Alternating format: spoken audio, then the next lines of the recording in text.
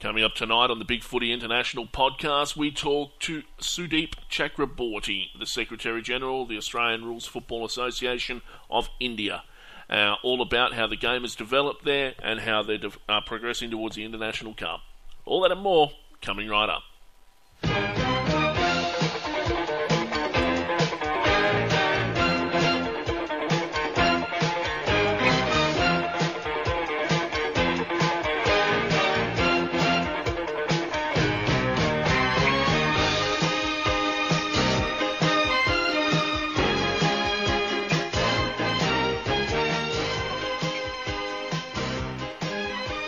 Ladies and gentlemen, welcome to another episode of the Big Footy International Football Podcast. I'm talking today to the Secretary-General of the Australian Rules Football Association of India, Mr. Sudeep Chakraborty.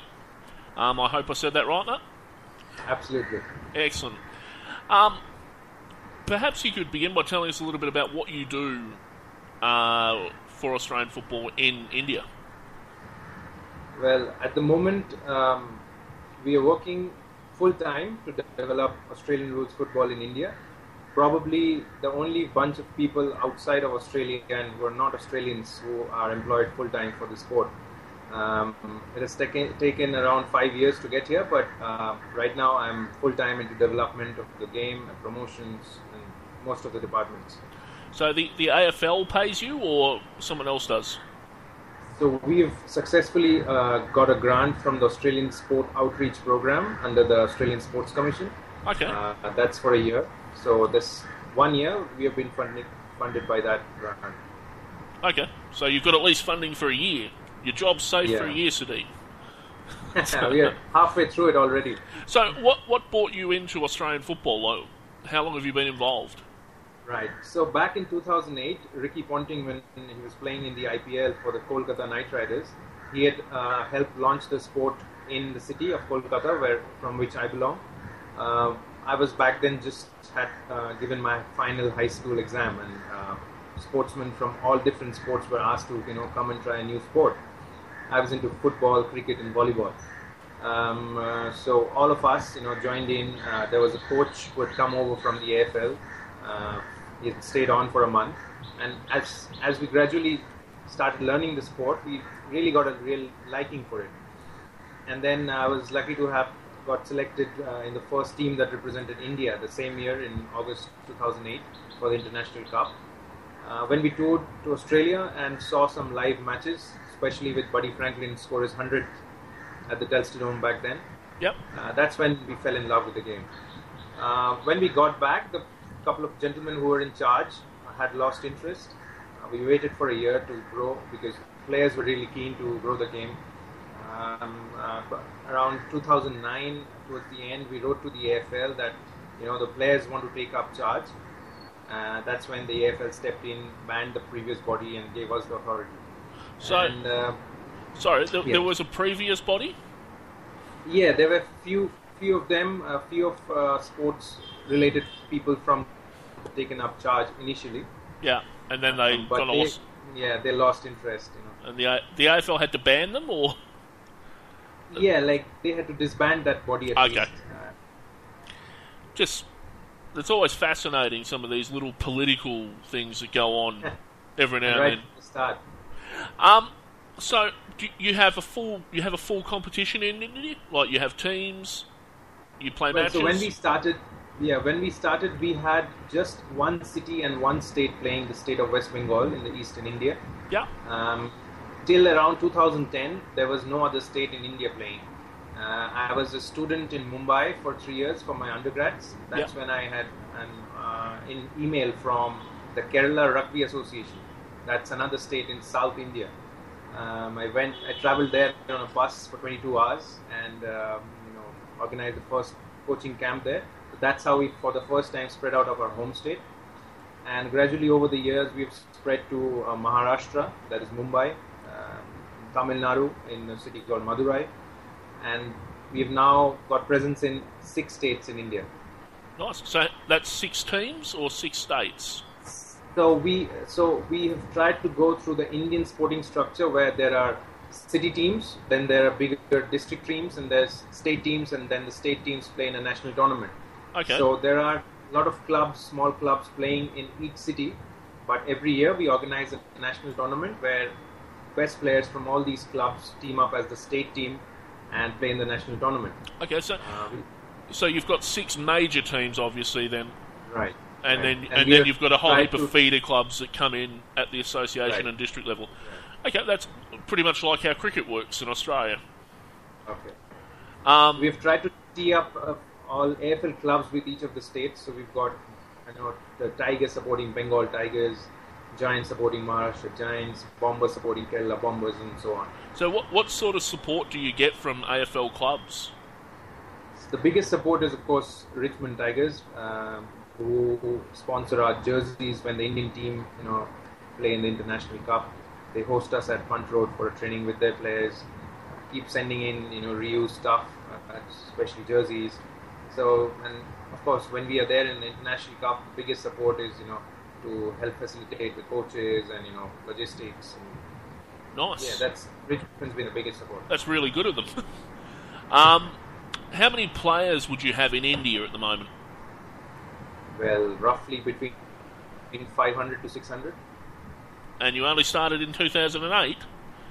Yeah, and this start was in 2010. Oh, so you've done pretty well then. 600 players in 4 years. Well, yeah, but yeah, it's good. Actually, it also includes, I think, 4 to 5 girls teams as well, junior girls playing footy. So you've got a girls team as well. Am I right? Four to 5 teams of girls teams in Kerala and in Bengal. Nice.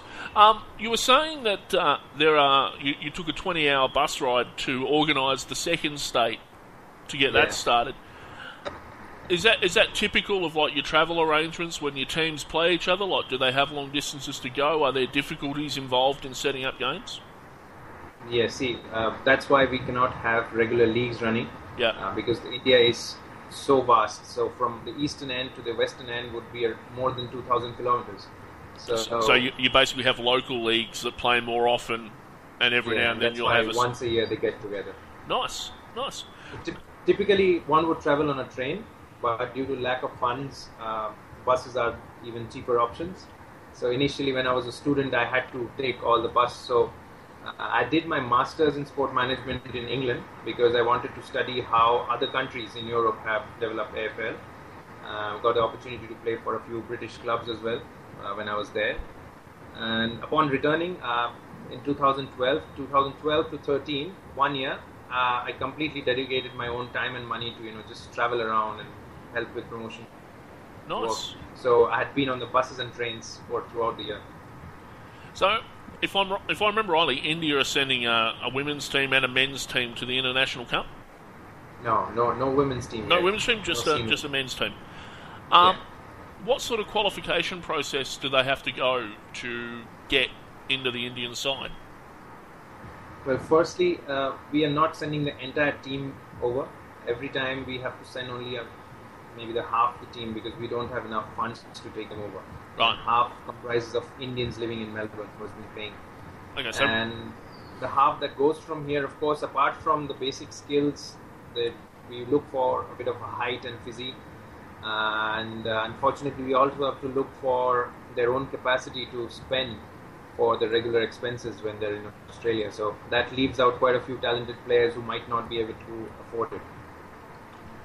Okay, so you have like a once a year national championship type setup, don't you? Like where all the states they get together.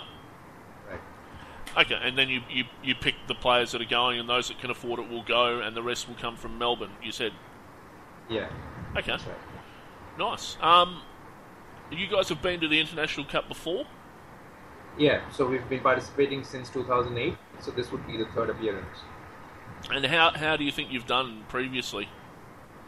Well, for the first International Cup, we were badly beaten up as the most novice team there initially. But I think we progressed towards the end of the tournament and we even won a quarter against the Chinese. And many in AFL mentioned that it was one of the best performances by a debutant country. And in 2011, we got a first international victory in AFL against East Timor. and we finished 2 ranks above East Timor and China because many of our matches were closely fought. So I think we are doing fairly decent, progressive. Okay. So you're only bringing half the team over. Is the coach based in Australia, or is that he Indian, or? The coach is, he has links with India. He has done some programs in India for Aussie Rules, and so he's basically from Australia. Yep. And usually we don't have Aussie coaches in India, so we, the experienced players, using videos and our own knowledge, try and coach the players here. Okay, so where you said you're in 6 states now. Right. What are your plans for the future? For the future, we are targeting to have 2 more states added and 8 state associations under the national body. This gives us a recognition from the Sports Authority of India, and that's when we can call the Indian Tigers as the Indian national team. So that's a priority. So there's a minimum number of states that have to be involved. Right, yeah. Okay, so you get to 8, and then all of a sudden the floodgates open, you're officially Indian. National team, yeah. Yeah. So does funding come from that? Like, do you get off the Australian government's dime at that point, or? There's no major funding, but there's, of course, when you're a nationally recognized sport, there are a lot of other advantages, like our players who are working in some government departments don't get leave to play for AFL because it's not an Olympic sport or it's not a recognized sport. Yep. So that benefit is there, and there is a small amount of grant for developing sports though. But that's not the main thing. But we get the recognition, we get the government backing, which probably helps us connect to more sponsors and even the politicians who are big here, without whose support things don't grow. Yeah.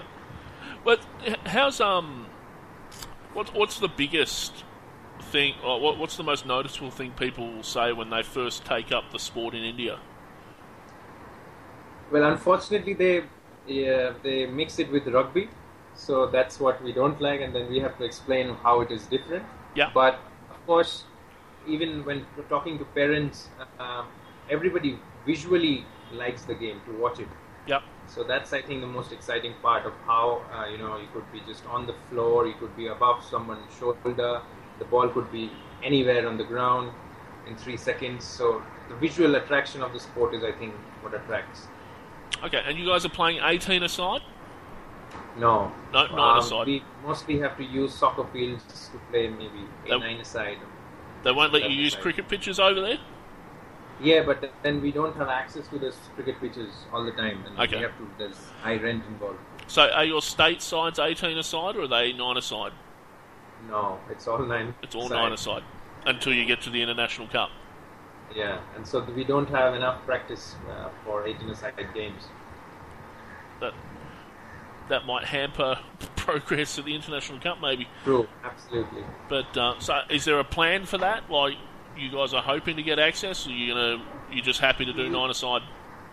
Yeah, like this time for this year's national tournament, we are trying to get a cricket field in Mumbai to organize the tournament, and let's hope if we get that, we try and have at least a few of probably the semi-finals or the finals as the 18-a-side games.